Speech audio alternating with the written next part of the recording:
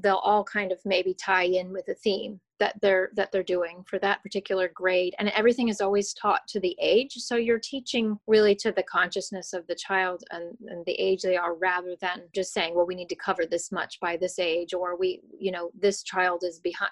There's not really a behind.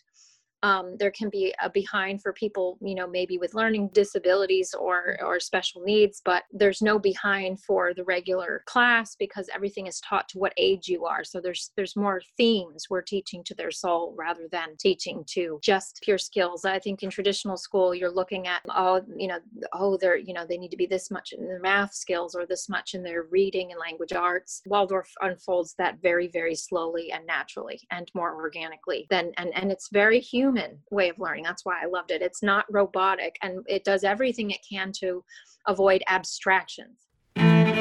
Welcome to the Schoolhouse Life podcast, where we believe that life is a schoolhouse. Totally. We're super dorks with a passion for sharing our love of homeschooling, homesteading, natural health care, plant medicines, natural childbirth, healthy eating, meditation, creative endeavors, overall self-sufficiency for the whole family. Oh, and don't forget self-development and spirituality. Oh, of course, key players. We hope you'll be inspired to do things you haven't, try things that could make your life better, and mostly, we want to encourage you to never stop learning and let your life be a schoolhouse too.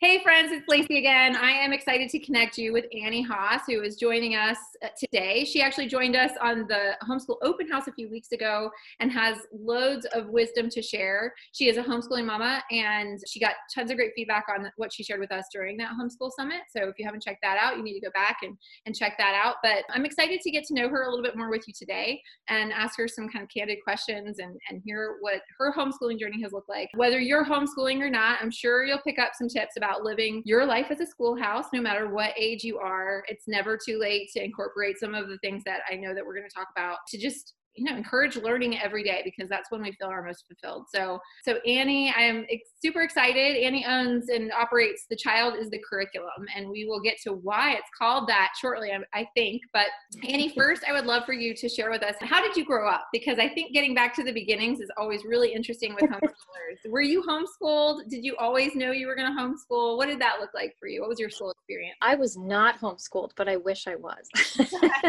But I did grow up with very free-thinking parents. I grew up with rather hippie parents, and they allowed a lot of freedom. Mm-hmm. So when I wasn't in school, I was exploring and doing all kinds of things and had the freedom to kind of, learn what I want and was encouraged in that way.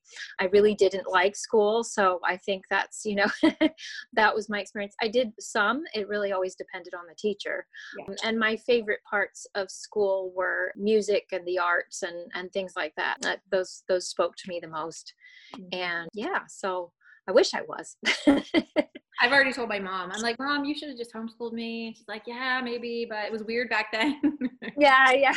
I think my mom would say the same thing. Yeah. Right. There wasn't a community. I think nowadays we are fortunate that there's so much in terms of resources. So yeah, it's definitely a different era when it comes to homeschooling. So you weren't homeschooled. You went to just traditional public school, and then you went to standard college. You did tell me a little bit beforehand that you waited a few years before you went to college, which I think is really interesting. Will you tell us a little bit about that? Yeah, so I think I did I did go to a semi-private high school. So I was in public schools until I was in a semi-private high school in Vermont. And the reason that we were able to go, although it was technically a public school, is they didn't have any other schools around except for that semi-private school. So the state would pay. There was no other public school, so the state would have you go there. So it was really nice because the school was very, very well for the arts and for music, really, really good. Mm-hmm. So I think in that way, I got to kind of experience that and probably pave the way to my future. And then I did take a couple of continuing ed classes after I graduated high school, but then I just really felt like I wasn't quite ready for college yet. I think I just wanted to just breathe after all of that schooling. I wanted to just really experience some freedom, I think, so I didn't go back to college until later on in my 20s and finish then. So I think that, okay, what did you do in that period, if you don't mind sharing? Well, I had a child. So that's when I had my son. I had my son when I was 22. I actually did go to a community college for a couple classes and played jazz flute. And I, yes, and I took, cause I was a musician. And so I also took, I took recording techniques, before it was digital. So it was, I'm showing my age. And I took photography classes and things like that. So I kind of just dabbled in stuff that I wanted to do, and not necessarily for a degree for a while. And I traveled around and went to concerts and just lived a nice, I wanted to enjoy being young before I was, strapped into whatever career. I just wanted to just experience life. So I did that for a while. And then after I had my son, I was like, I need to buckle down and get serious. He's got a future too. I need to go finish my degree now.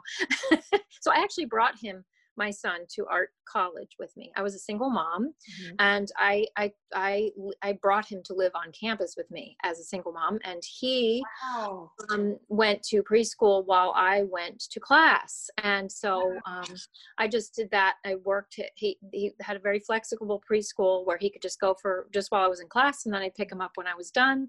So he literally was in art school with me. So he was in the studios with me while I was sculpting. So we probably had all of the same teachers at App, because I was an art major when I was there too, and my husband was a BFA from Appalachia. We were in the art department too. Yes. We missed each other by a hair. Oh my goodness. In that big square building. Big square building. Yeah, we spent so many hours in that building. Anyway, how cool. And so I didn't know that you could have a child and stay on campus. That's really awesome. I didn't know that. They do. They have non-traditional student housing at App, which is wonderful. Not all colleges do. So they were really great. And so, brought my son to art school.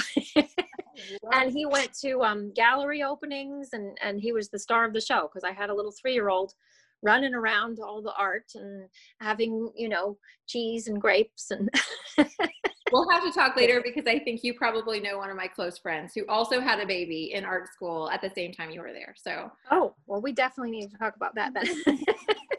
Cool. So anyway, okay. So then how did you transition into this idea? I mean, it sounds like you just automatically we're in the mindset of have your child with you kind of thing. But when did you decide to homeschool, and what did that sort of look like? Well, I wanted to homeschool from the beginning, but my son's father wasn't really into that. Sometimes, and this happens with a lot of parents, or one, there may be two parents are not on the same page. I talk to a lot of families that they're not on the same page, and, one believes in homeschooling, the other doesn't. And so then you can't go forward with it. So I couldn't for a while. And then eventually I did. By the time he got to 5th grade, I was able to pull him out of school, especially because he wasn't particularly thriving. Even though he was in one of the best public schools up in the mountains, he still just was not, it was not the curriculum itself he was not thriving on that curriculum.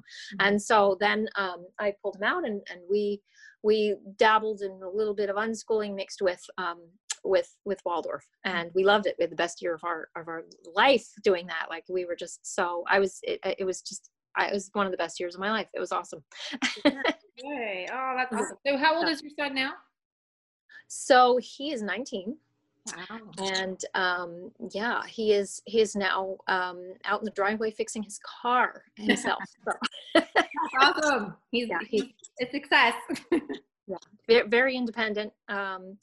He's wonderful. He built his own computer from scratch in 9th grade. He wants to be a graphic designer, so that's his path, but he also loves to work on cars now. So he was kind of in the mechanic. He's very engineer oriented. Right. Yeah. Building. Yeah. So, yeah. Was always into that. Anything engineering. So is he college bound? Is he planning to get a higher education, or? He does not like that college is how expensive it is these days, and the debt. He doesn't want to be in debt. So he's either going to go to technical or trade school to do what he wants to do to avoid debt. He's very smart with money, and he doesn't want to he doesn't want to do that. So, and he's also taking his time, and right now just wants to do what he's following in his mom's footsteps. He just wants to take time before he goes and does it, which I'm allowing completely. That's that's what he wants to do. He'll figure it out, right? Yeah, that's awesome. He will. Okay, so you said you started out with unschooling, which is sort of just like letting the child kind of lead the way, right? And then with the Waldorf, how did you incorporate that? Because I think a lot of people are new to that sort of methodology. It's kind of a not everyone has had exposure to the Waldorf world. So if you could kind of just share, what does that look like for you, and how did that develop? Well, I've always obviously been into, my whole family is all down the line. There's nobody in any profession in my family on either side, my mom or dad's side, that isn't an artist, a musician, potter, photographer, writer. It's just there's that's it. So I didn't really have a chance to not be involved in music and arts. There was no chance. But so Waldorf naturally is a lot of arts and crafts and music, and so I naturally always gravitated towards it and always loved it from a distance, and it also, Waldorf is a very nice compromise between people who you don't necessarily want to do full radical unschooling, and those who also really don't want to do full traditional homeschool at home, where you're doing school at home. It is sort of this wonderful thing in between, is just how I see it. And so when I started, I was like, well, then I'll do Waldorf, because we don't have to really deal with grades and textbooks and things like this. And I'm already naturally very arts and crafts oriented. And so naturally I tried that. My first year I did Christophorus Waldorf curriculum, which is a big name Waldorf curriculum, but they didn't have sixth grade when I did it. So she only had book recommendations and maybe some overviews. So I had to piece it together myself by reading Steiner, and also just looking at what was there and what the typical things were for sixth grade. It's most people don't start with Waldorf in middle school. They would start maybe from first grade and go up, so it was a challenge, but I just loved it. I loved it so much. I loved it that much that I was like, this is it. And so I just was home. I was home right then and there. Awesome.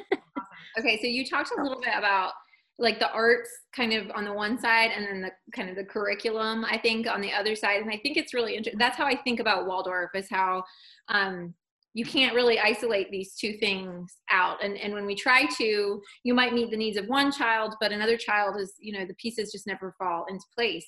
And I know that Waldorf talks a lot about this, and I would wonder if you would touch on it a little bit, like what is the sort of ideology around incorporating the song and the math and, what I mean, the instruments and, history or whatever. How do they intertwine all of those? And what is that? I don't know. Lay that out for us a little bit. Well, yes, everything is very integrated. Steiner said that the music teacher should be talking to the main lesson teacher, and then talking to the handbook teacher, so that they can integrate as much as possible. Waldorf has one teacher that stays with you from first to eighth grade, so that they can really know the children very, very well. Of course, we don't need to do that as homeschoolers. We already know them. So we're staying with them through. So it really helps us, because we know them so well. And then, what else was I going to say? It's where Waldorf has a main lesson, which is, in the morning, and in the schools I'm talking, they have it from 8 to 10 in the morning. They have a main lesson with their main lesson teacher, and then they go off to extra subjects in the afternoon, handwork and woodwork and other subjects. But, they'll all kind of maybe tie in with a theme that they're doing for that particular grade. And everything is always taught to the age. So you're teaching really to the consciousness of the child and the age they are, rather than just saying, well, we need to cover this much by this age, or this child is behind. There's not really a behind There can be a behind for people, maybe with learning disabilities or special needs, but there's no behind for the regular class because everything is taught to what age you are. So there's more themes we're teaching to their soul rather than teaching to just pure skills. I think in traditional school, you're looking at, they need to be this much in their math skills or this much in their reading and language arts. Waldorf unfolds that very, very slowly and naturally and more organically and it's very human way of learning. That's why I loved it. It's not robotic and it does everything it can to avoid abstractions. So anything that is abstract is more for an older, the teenage age. And Waldorf has 7-year cycles, which are really important. I usually talk about this. So there's something different that we teach to from 0 to 7 and 7 to 14 and 14 to 21. And those 7-year cycles even go on for adults. We change every 7 years. So I'm just turned 42. So I just went through my 42-year change. So so fascinating. Yeah. I think a lot of times I've been kind of looking at the years we follow the Hebrew calendar and it's the same. There's a 7-year cycle within that as well. And I think it's just so cool how those things kind of cross over and make it kind of tangible. And it's really wholesome. I feel like there's just like a holistic is what I think of when I think about Waldorf, because it thinks of all of the the spiritual needs and then also the physical needs and how that all interrelates. And it's important to connect all of those dots.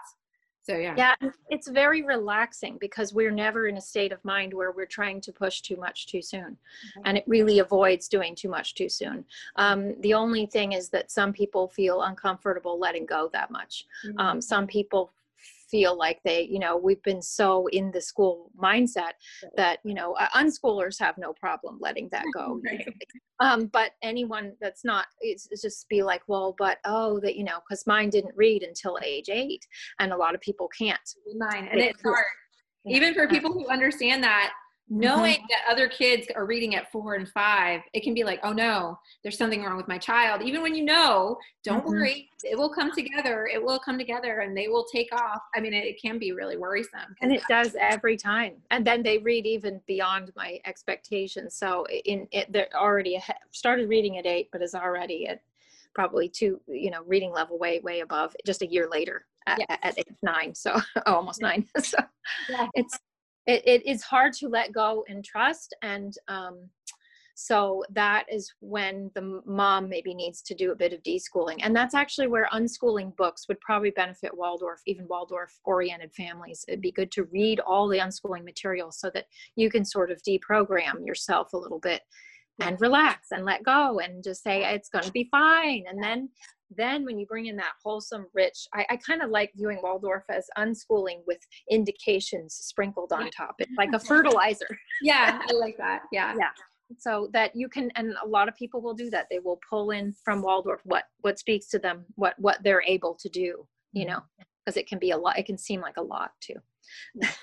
It can be overwhelming when you start looking into it because there's so many resources out there, as with anything, and that can be overwhelming. But I like. And you don't have to use them all, or any of them. You can. Or any, yes. Right? Yeah, I think it's just So just talking to that, so you called your work "The Child is the Curriculum," and I love that. Can you explain how you came to that, and maybe that will help even lead you to sharing maybe a book or something that you would recommend for folks to read if they're just getting started? Yeah, so the child is the curriculum comes from a Steiner quote. The quote is actually the child himself is the curriculum. And what that comes from is it's not exactly, some people think Waldorf is child-led.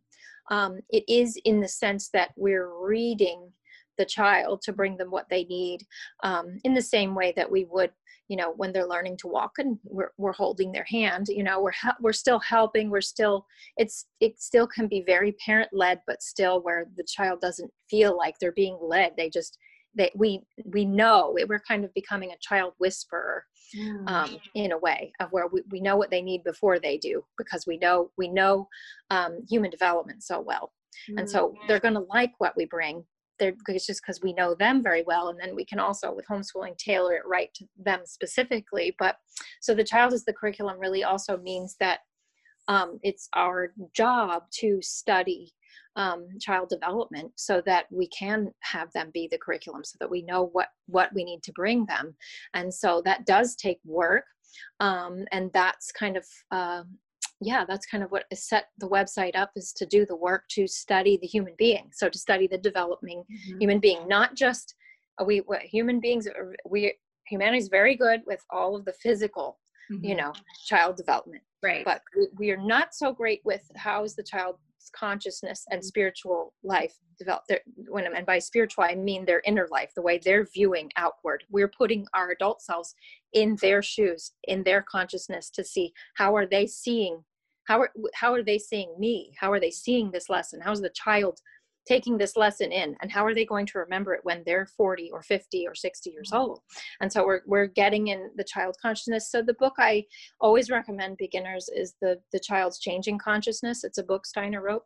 It's the easiest of Steiner's stuff to read, because it's his one of his more simple works for beginners, for complete newbies. And it really, he walks you through the child's changing consciousness so that you can see things from their point of view. And that's what makes them the curriculum. So if you know where they are, then you can know what to bring them, instead of just like, well, I'm just going to arbitrarily bring in this at this age but you need to, but why? And so Steiner really explains all the why. Why do we bring physics at grade 6? It's not just arbitrary. It's because literally they're coming more into their bones. They're heavier weight. There's literally the physics in their bodies. That is so fascinating. It makes me think, we do all this when we first become pregnant, we start doing all this research about the baby developing inside of us, and we read up on it, and then they get to be 5 or 6 years old, and we just expect, I think, our teachers to tell us what to expect from our kids, right? And some of the things I see, like, that I've learned from Steiner specifically that have been so helpful is, children are all different in their physical, how they develop too, and why we expect them to all be at the same place mentally and spiritually, and like you're saying, consciously, when they're also different physically. I mean, it's just kind of odd to me. And so I love the idea of laying it out like that, because it's really almost like just an extension of like what to expect when you're expecting, right? Like you're just like, keep on going and just keep going. And it really is the teacher's job. Steiner did say that teachers should be like doctors, and actually that teachers should maybe study a bit of medicine too, so that we really can understand the children and know them all really well. Like if they're showing a certain symptom, we should know why, and actually the curriculum can act as medicine.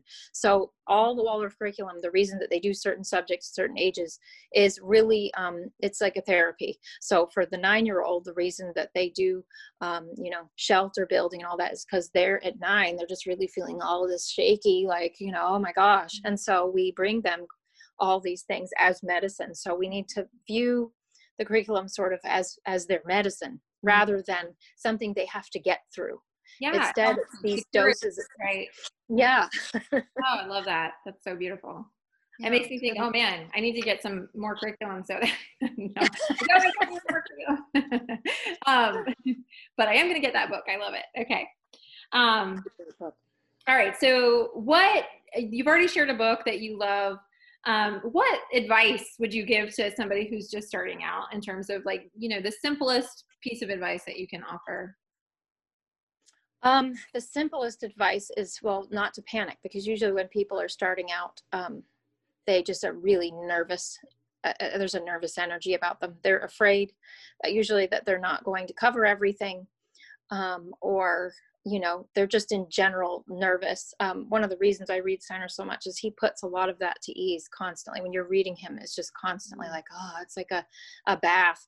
Even though for some people it might be stressful because they have not read him yet and it's maybe just new.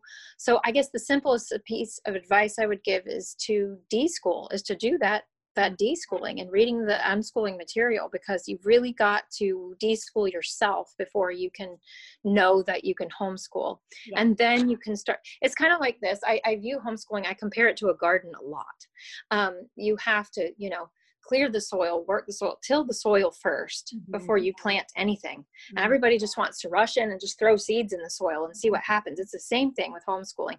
But It's like, no, let's get the soil all rich first.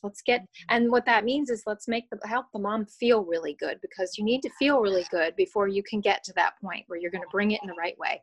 And that love is really the most important thing. And so, and the way that we bring it, and Steiner said, who we are is more important than what we do. So everyone's figured out what to do, all the curriculum out there. I'd suggest somebody spend their first year going minimalist homeschool rather than less resources, less lessons, definitely not lots of facty lessons. Waldorf is not very facty. We're much more teaching to the feelings between the age of 7 and 14. So you're teaching to emotions. So the stories.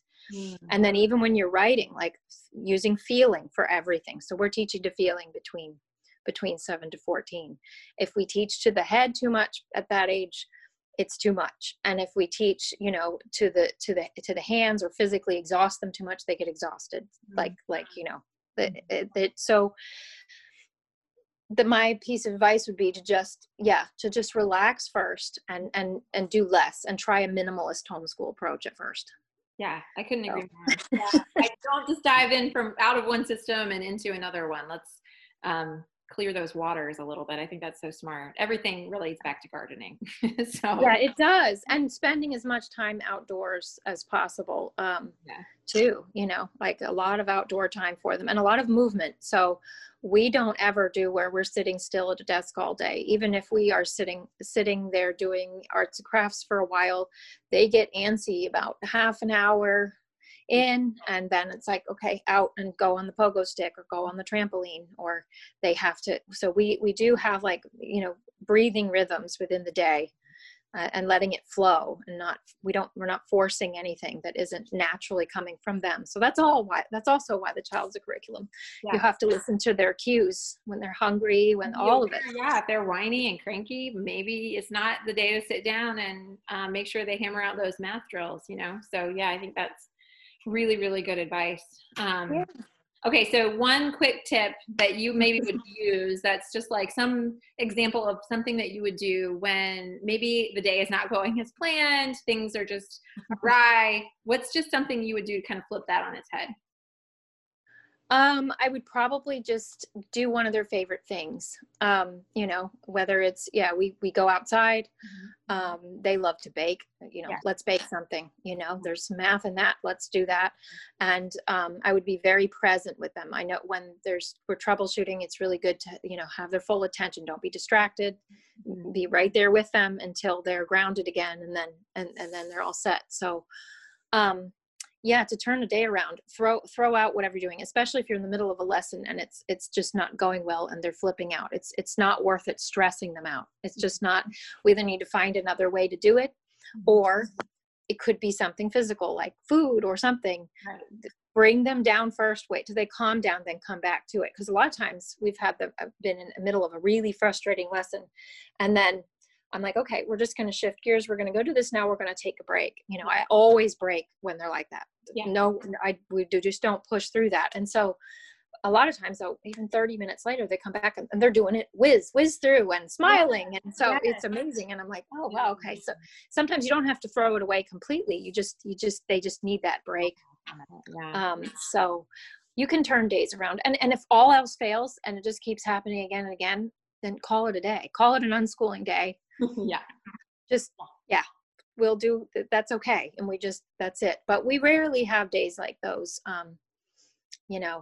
unless, and again, and they will read your mood and your energy too. So for Waldorf, especially, one of the biggest things about Waldorf is the inner work of the teacher, that we have to do inner work on our own selves, that we have to come 10 times more prepared for them. So I will do lots and lots of prep work just to teach them a half an hour lesson. I might take 2 hours of prep to do something like that. That might include me needing to meditate, or me needing to imagine to myself, how do I want to bring this to this child and why?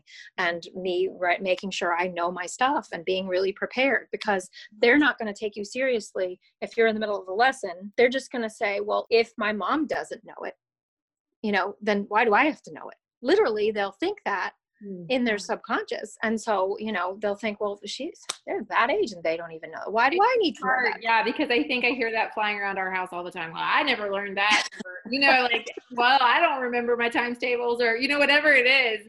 And it's and it's one thing to forget something real quick, but another thing where they're like, wow, my mom doesn't know what she's doing today at all, you know? Yeah. Woo. So, and you know, we all have days, but then we need to say, okay, I'm going to regroup. I don't actually feel prepared for this lesson, so I'm going to bring this next week when I feel more prepared for it. I try not to bring in anything that is not really coming from myself too. This is harder for Waldorf teachers because a lot of times we also memorize stories or do things like that, but not always.